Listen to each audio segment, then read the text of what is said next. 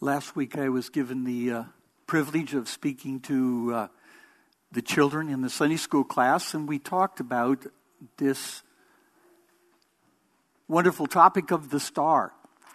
And I had just gotten into the first maybe 2 minutes, and one of the little girls in the front row raised her hand, and she goes, Pastor Don? I go, yeah. I'm thinking, boy, I've really connected with this group. She says, when do we go to crafts? So please don't do that this morning. Just at least wait for a little while. You can have donuts afterwards. I'll tell you that. I don't know about any crafts anyway. We're going to talk today about his star. Some of the things that I'm going to share with you may be new, because I'm not sure we have really studied or thought through all that's being said by Matthew when he talks about the star that lights the path to Jesus. In a familiar Christmas carol, it calls out for the Star of Bethlehem to guide us to the perfect light.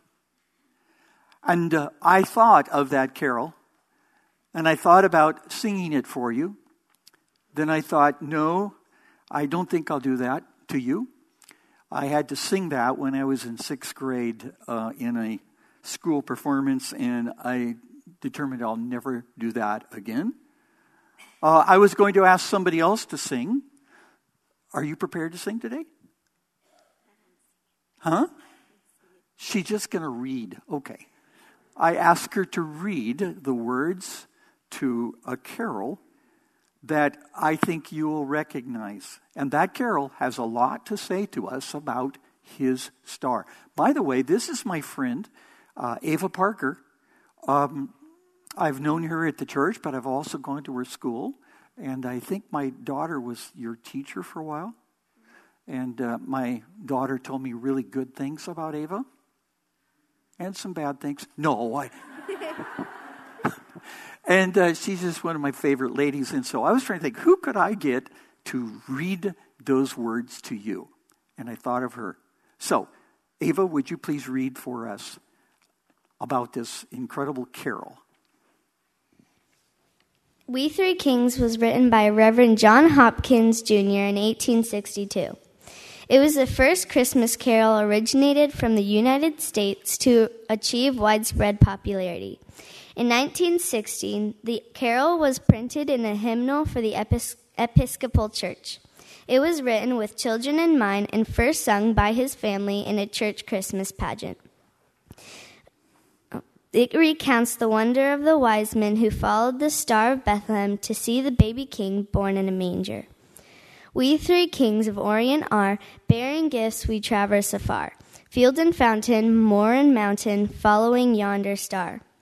Born a king on Bethlehem's plain, gold I bring to crown him again. King forever, ceasing never, over us all to reign. Frankincense to offer have I, incense owns a deity nigh. Prayer and praising, voices raising, worshiping God on high. Myrrh is mine, its bitter perfume breathes a life of gathering gloom. Sorrowing, sighing, bleeding, dying, sealed in the stone-cold tomb. Glorious now, behold him arise, King and God in sacrifice. Hallelujah, hallelujah, sounds through the earth and skies. O star of wonder, star of light, star with royal beauty bright, westward leading, still proceeding, guide us to thy perfect light. Thank you so much, Ava.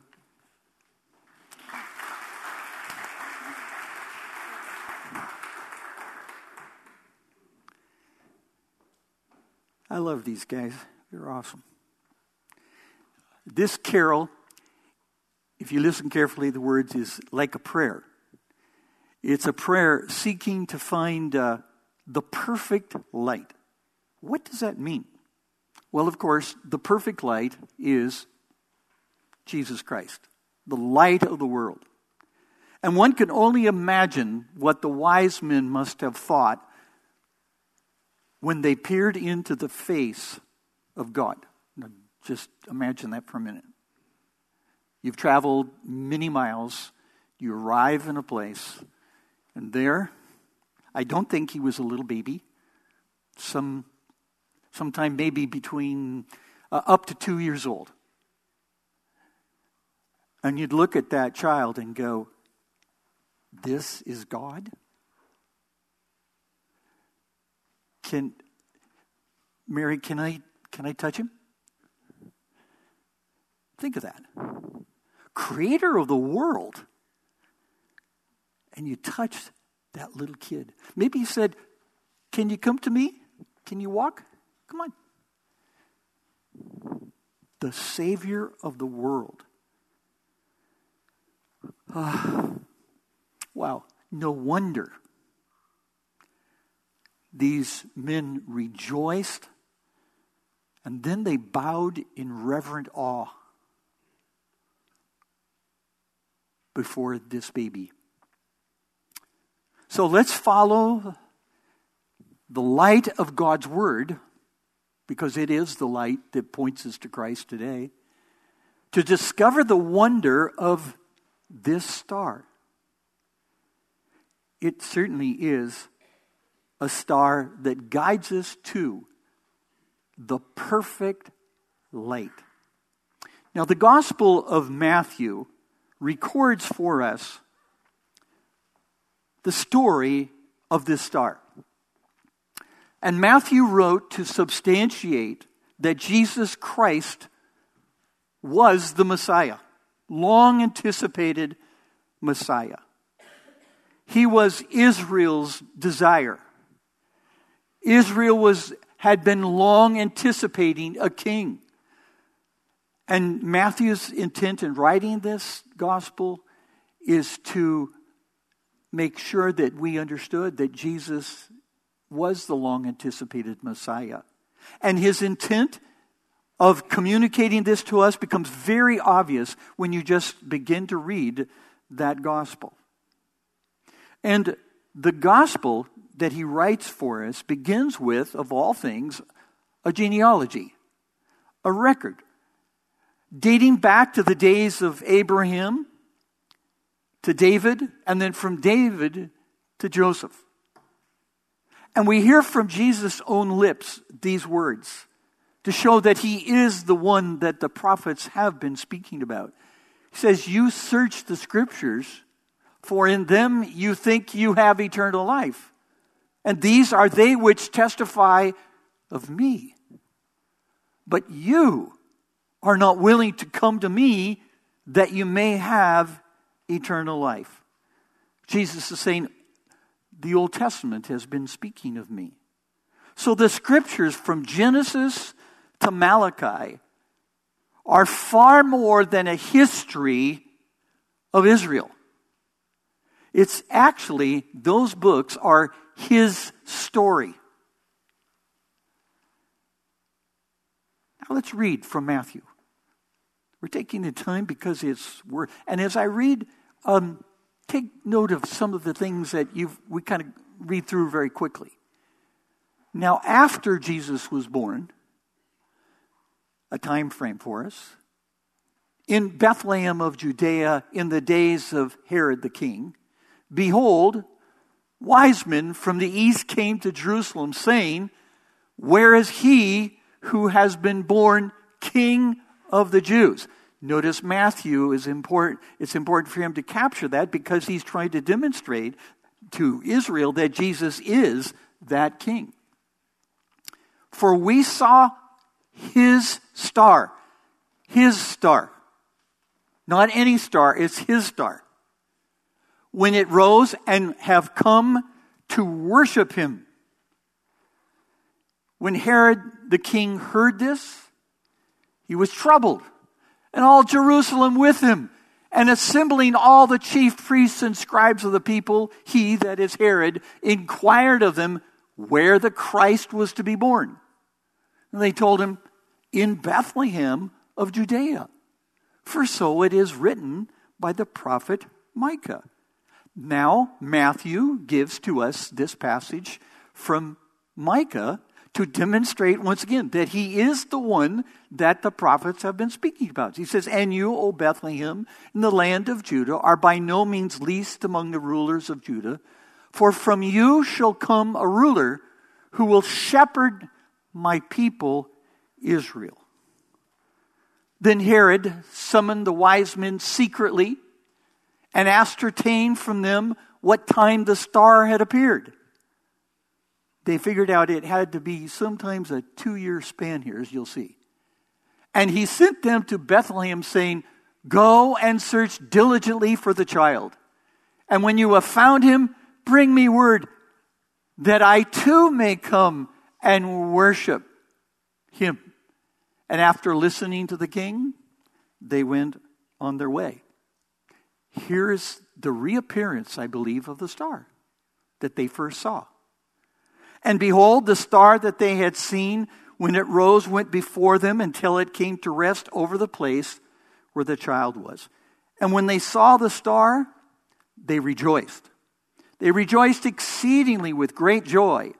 And going into the house, they saw the child with Mary his mother. And they fell down and they worshipped him. Then, opening their treasures, they offer him gifts: gold, frankincense, and myrrh. And being warned in a dream not to return to Herod, they departed to their own country by another way. Sometimes these scriptures become so familiar that we don't really stop and try to understand what is here for us. I refer to this star as his star, just as the wise men did. And his star was a sign from God. Let's ask some questions. What was his star? There are a number of options. First, it was a planetary conjunction. The coming together are two or more planets or stars that came into alignment so that their combined light would shine brightly in the night. Now, that doesn't take away from the supernaturalness of this event. Because think about that. It came on the night at a time to announce the birth of Christ. That's God at work. It's a great example of God's providence working all things together for good. Think of all the cosmos that he created, and then on that night, these two things came together. It could have also been a supernatural celestial light. The God of miracles could do that.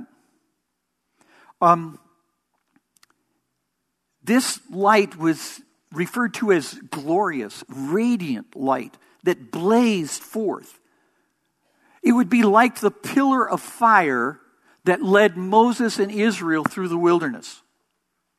That certainly would fit. God did it before, he did it again. Or was it a comet that God ordained to lead these men to the place where Jesus resided? Possibly.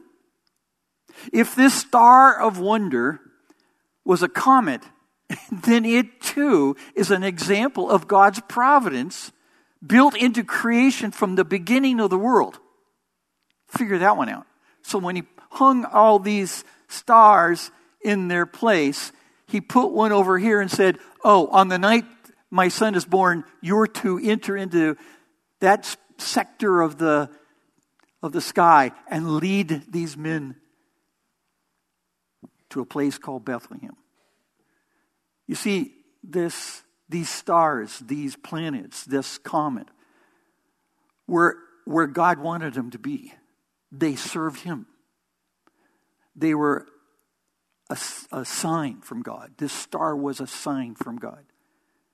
So either way, whichever one you prefer, I prefer all three, because I'm not sure which of those three it is for sure.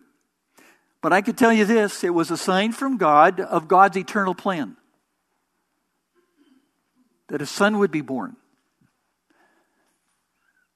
For God so loved the world that he gave his only son, that whosoever believes in him should not perish, but have eternal life.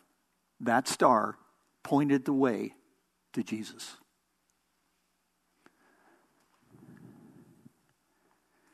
Now, his star was foretold by the prophets, as we have sung, as we've read. Let me help see if you can follow this with me. Moses, I believe, foresaw that the stars would be for signs. In Genesis 1:14, it describes God's handiwork in the cosmos, the constellations. Then God said, "Let there be lights in the firmament of the heavens to divide the day and the night, the sun and the moon. And let them be for" what? Signs. Signs and seasons for days and years. Built into God's creation were these lights, celestial lights, serving God's purpose. And one of the purposes was to be a sign. Was his star one of those signs originally created by God to appear over Bethlehem? Now, Jacob, as he gives blessing to his sons, he comes to his son Judah. And he gives him a blessing that is unique from all the other brothers. And this blessing gives us a clue to which of Jacob's children or sons will the promised Messiah come. The seed will come through Judah. And Jacob gives to us this prophecy, if you would, in his blessing. The scepter. The scepter is like the rod of a king that shows his authority. This scepter shall not depart from Judah, nor the ruler's staff from between his feet as he sits on the throne, until tribute comes to him, and to him shall be the obedience of the peoples. Sometimes we refer to Judah as the lion. The one who comes out of Judah is the Lion of Judah. Someday a great king was promised to be born. And he would be born out of Jacob's lineage. Okay? You with me? Now there's a prophet, years later, by the name of Balaam. And I believe he understood that the Messiah would come through Judah, because even his prophecy speaks about this. But he adds something very unique, that a star would rise to announce the birth of Israel's king. Think of that. Here's what he says in his prophecy. I see him. I see who? I see the one who's coming out of Jacob. But not now, not in my lifetime. But I behold him. But not near, not right, ready to appear yet. A star shall what? Come out of Jacob. And a scepter shall rise out of Israel. A king shall come out of Israel. Now this man made this prophecy at least 1,500 years before Jesus was born. Now, let me take you a little further. The wise men who came from the Babylon area, very likely, I believe, heard of some of these ancient prophecies. Maybe from a man by the name of Daniel. You say, Pastor John, how are you going to support that? Let me just take you a little further. In Daniel 5:11, it's spoken about King Nebuchadnezzar. You remember Daniel was held in captivity along with Israel? And Daniel, they saw in Daniel, if you go back to this chapter, they saw in Daniel the Spirit of God. He has the spirit of prophecy. And that's why he was brought into the courts of Nebuchadnezzar. And here's what it says. King Nebuchadnezzar, your father, made him, that is Daniel, chief of who? The Magi and astrologers. Amazing. Think of that. Daniel was placed in an interesting situation of being an assistant, an advisor to the strongest man on planet Earth at that time. But we could also mention other names like Queen Esther, or Jeremiah, or Ezekiel, or even Isaiah, who would have had great influence upon those courts. See, these men who come to Jerusalem, they came not just because they saw a star, because what is a star to them? But they said, it's his star. How did they know about his star? I'm suggesting they have understood the anticipation of Israel to find the king who would come and save them. Isaiah is also an interesting prophet. Isaiah foresaw, no, this just almost sounds too hard for us to believe, but it's very true. He saw kings coming on camels bringing gifts. Let's listen to Isaiah. Arise, shine, for your light has come, and the glory of the God has risen upon you. His glory will be seen upon you, and nations shall come to your light. Camels shall come, I've abbreviated some of this, shall come, bringing gold and frankincense, and shall bring good news, the praises of the Lord.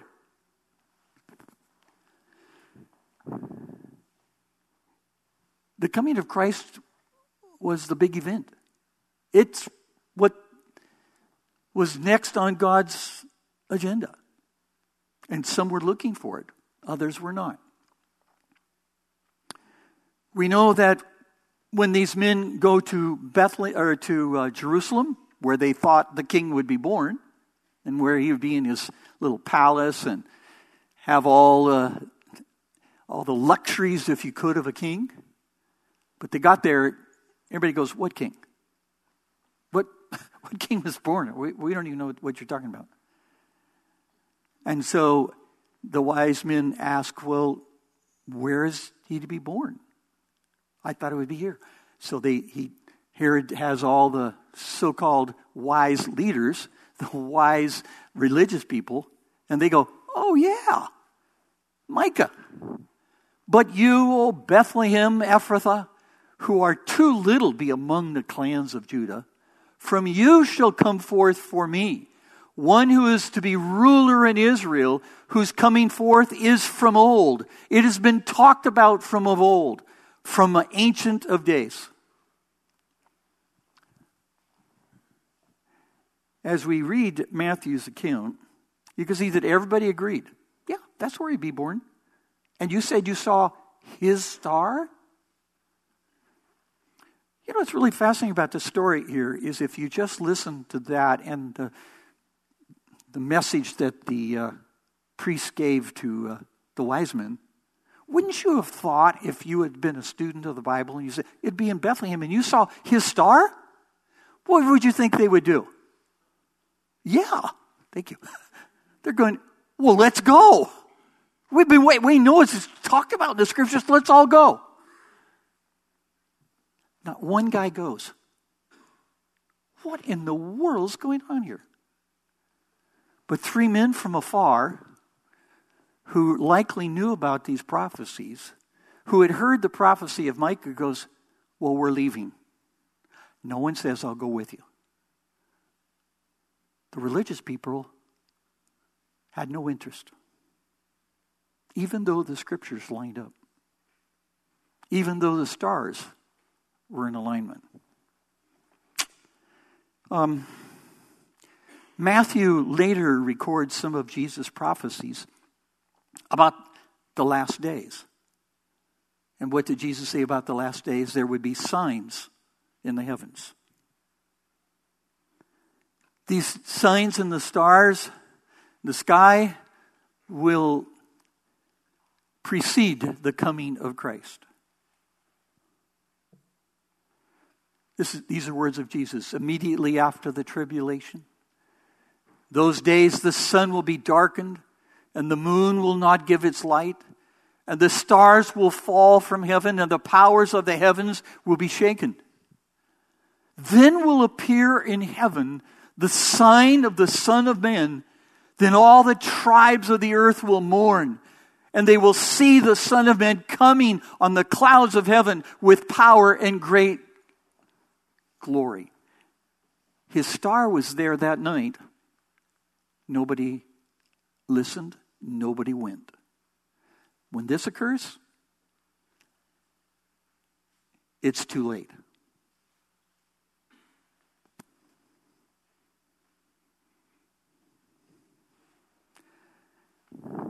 Jesus even refers to himself as a great light. I, Jesus, have sent my angel to testify to you these things in the churches. I am the root and the descendant of David, and what? The bright morning star. What was a morning star? It's the star that appears that offers hope for a new tomorrow, a new day. And Jesus said, I am your hope for a new day. Now, his star appeared in the fullness of time, just as Paul says in Galatians. But when the fullness of time had come, God sent forth his Son, born of a woman, born under the law, to redeem those who were under the law, so that we might receive adoption as sons. The star came at the appropriate, appointed time, just as God had ordained, to announce the birth of his Son. Now his star, we are told, appeared in the days of Rome, in the days of Medo-Persia domination. Now the wise men likely came from the Parthian Empire or the Medo-Persian kingdom. And at that time there were two world powers that were competing for dominance. Persia, and what's the other one? Rome. So the wise men may have also been looking for any celestial evidence that the promised king from Judah would be born. Israel was under Roman occupation. Persia, for its own political interests, geopolitical interests, would have been very interested in any political alliance that could throw off the chains of Rome from the Western Empire. So they came with real interest for a lot of reasons. We're also told here by Matthew that the star came in the days of King Herod. That would be sometime after the birth of Jesus. In our text, it says, then Herod, when he saw that he had been tricked by the wise men, later on in the text, became furious. And he sent and killed all the male children in Bethlehem, in all that region, who were what? Under 2 years, were 2 years or old or under, according to that time he had ascertained the wise men. Somehow, Herod is going to go, I want you to kill all those babies in Bethlehem who are in nursery or up to 2 years old. The date of this is estimated to be between 4 and 5 BC. Herod, the king of Jerusalem, was anything but a savior. He was an Edomite, or a distant relative of Israel. He was appointed by Rome in 40 BC to be the king of the Jews. Now, this man, if you know anything about him, was very sick. He was a sick, cruel leader with a serious bad case of paranoia. I've seen his works in Israel. He built monuments, he built temples and fortresses that would be spaced so that he could get there in one day. So if anybody was coming after him, he always had a place to jump to. He's like a frog on the pond looking for his pads, and he's building the pads. He was married to 10 wives and had a number of children. Fearful of any rivals to his rule, he murdered his wife, his mother-in-law, and 3 sons. Is he king of the Jews? Before Herod died at the age of 70, he made this sick mandate. This is sort of like, I want to be remembered by this. Here's his words. Nobody will mourn when I die. He's right.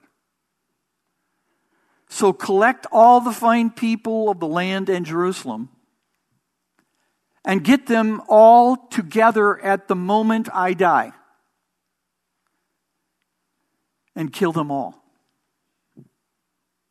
So there'll be mourning in the city when I die. No one would mourn his death. So what he does is say is, I'll kill all of these people in Jerusalem, and then they'll be weeping. So Herod was a very insecure despot when the Magi, or the wise men, rode into Jerusalem. He greeted them with suspicion and fear. And there could never be a greater contrast in all of history between Herod, the king of the Jews, and Jesus, the promised king of the Jews. Herod came to bring fear and death, and Jesus came to seek and to save the lost. And the wise men set out to find the king of the Jews, the one they saw when they saw his star. And when they left Jerusalem, it says his star appeared. I'm considering the possibility that they saw the star in their hometown and knew that it was the king's star, probably in the right part of the constellations, or saw it moving a direction, and then they went and left. Maybe the star didn't direct them, but they did know to go where kings would be. They go to Jerusalem. And then what happens? They leave, and then the star directs them over the place where Jesus resided. That's how God does things. Put it in the creation, and it not only leads people to Jerusalem, but just where his son has been born. What a wonderful story. And his star was seen by these, what we call wise men. They were astronomers, stargazers, as you would, from Medo-Persia. They held an important position in their culture. They studied the location of the sun and the moon and its relationships with planets and distant stars, trying to read in them the clues for life or prophecies. And good fortune on the earth, many of these were astrologers. Not necessarily believers, but they were understanding that star was there and it has historical significance. And there's no mention of the Bible of the wise men's names or how many came. But we know it was more than one. They were also like priests who assisted and advised kings. They were influential in making and directing the king's decisions. That's why they kept asking Daniel to come in and advise Nebuchadnezzar. Some wise men even had their own military attaché to accompany them. So those who came to Bethlehem came with knowledge of ancient prophecies. And his star led the wise men to Christ. Why did they come? Well, they came to find the promised king of the Jews that had been prophesied years before. They likely saw his star light up in the sky when they were in Babylon or in Arabia area. And they knew that that star was the star that had come out of where? Jacob. Remember Jacob's prophecy? You remember Balaam's prophecy. It's out of Jacob that the star will come. And they were able to say, that is his star. And it says that they came to worship him. I looked up the word worship again, just to remind myself. You know what it means? Put your face on the ground. That's humble. The word can also mean stoop or bow to kiss. I think of those men coming to see Jesus, maybe sitting on his mom's lap.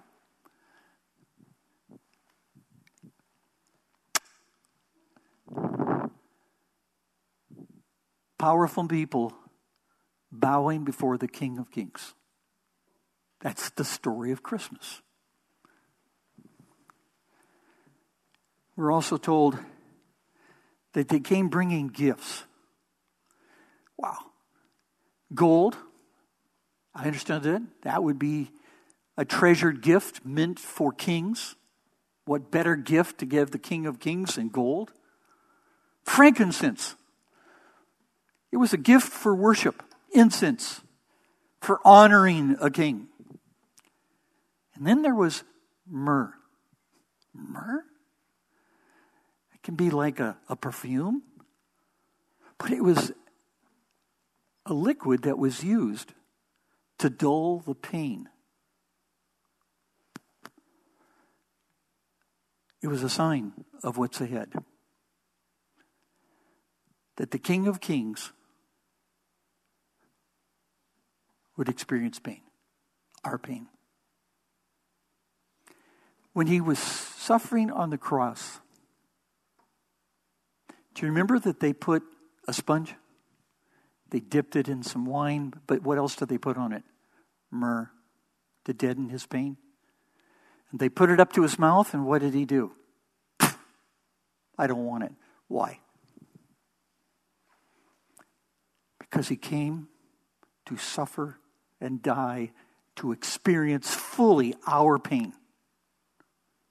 No one can say that our God does not understand us, because he does.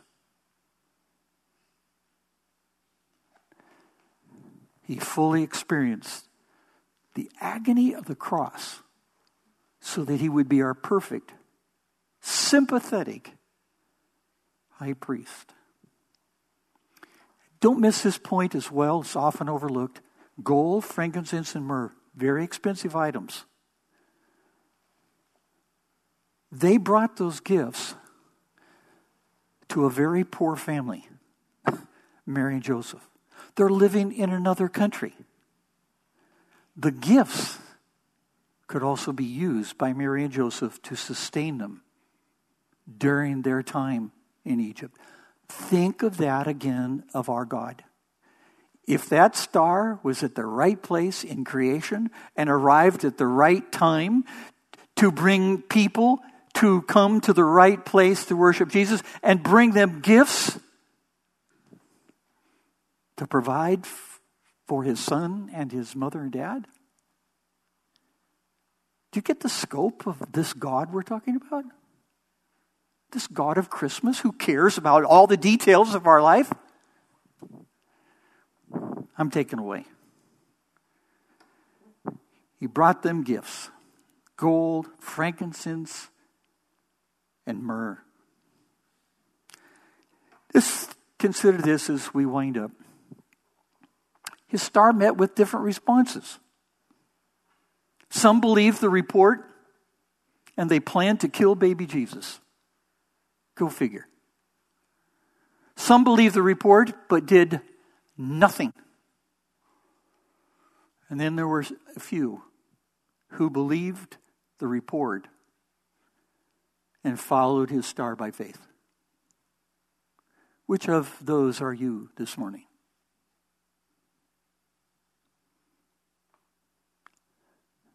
To hear, but do nothing?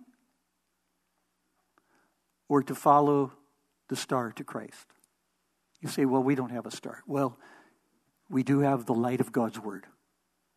And if you follow that light, it will lead you to the perfect star. And it is Christ. His star has so much to teach us today. God has an eternal plan. And He will zealously fulfill that plan. The Bethlehem star is evidence of God's plan. The incarnation, the crucifixion, the resurrection, and the coronation of His Son was determined before the foundation of the world. His sovereign plan was and is and will always be to save a people for Himself. We're the object of all of this. Go figure. 2, God guides and directs history to fulfill His eternal purposes. He still leads His people by the light of His Word and the Holy Spirit. If you're in darkness today, confusion, misty days, you're wondering what's ahead, follow the light. And the light will take you to Christ. And Christ is the perfect light. God has a purpose for each and every one of us. And God guides and protects His people. Think of the lengths, the extreme lengths that God will go to provide for us. To provide for us and to fulfill our divine purpose. Now, even though the enmity or the hatred of the serpent and his seed are seeking to hinder God's eternal plan and destroy Christ's church, I can tell you from just my own experience as well as from the Word, Christ will prevail. The gates of Hades shall not prevail. Christ is building His church. The light is in the world still. And so with this thought in mind, we close. His star guides us to the perfect light. Christ is the perfect light.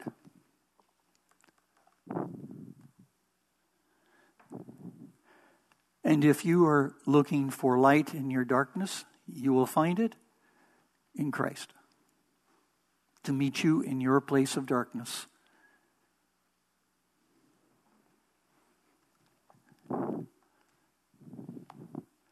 Been wrestling with depression, discouragement, grief? Christ will meet you. He'll meet you where you are. His Word will lead you to the perfect light. Thank you, Father, for our time in your Word. What a wonderful, mysterious, incredible story. The story of your love and grace revealed to us by a star and now revealed to us in your Word. We thank you for your beloved Son, who is the perfect light. Encourage us today, those who are here this morning. Encourage them as they depart. Emmanuel, God with us, the perfect light in a world of darkness. He has come, He is here, and someday He will return to take us to be with him forever. Amen.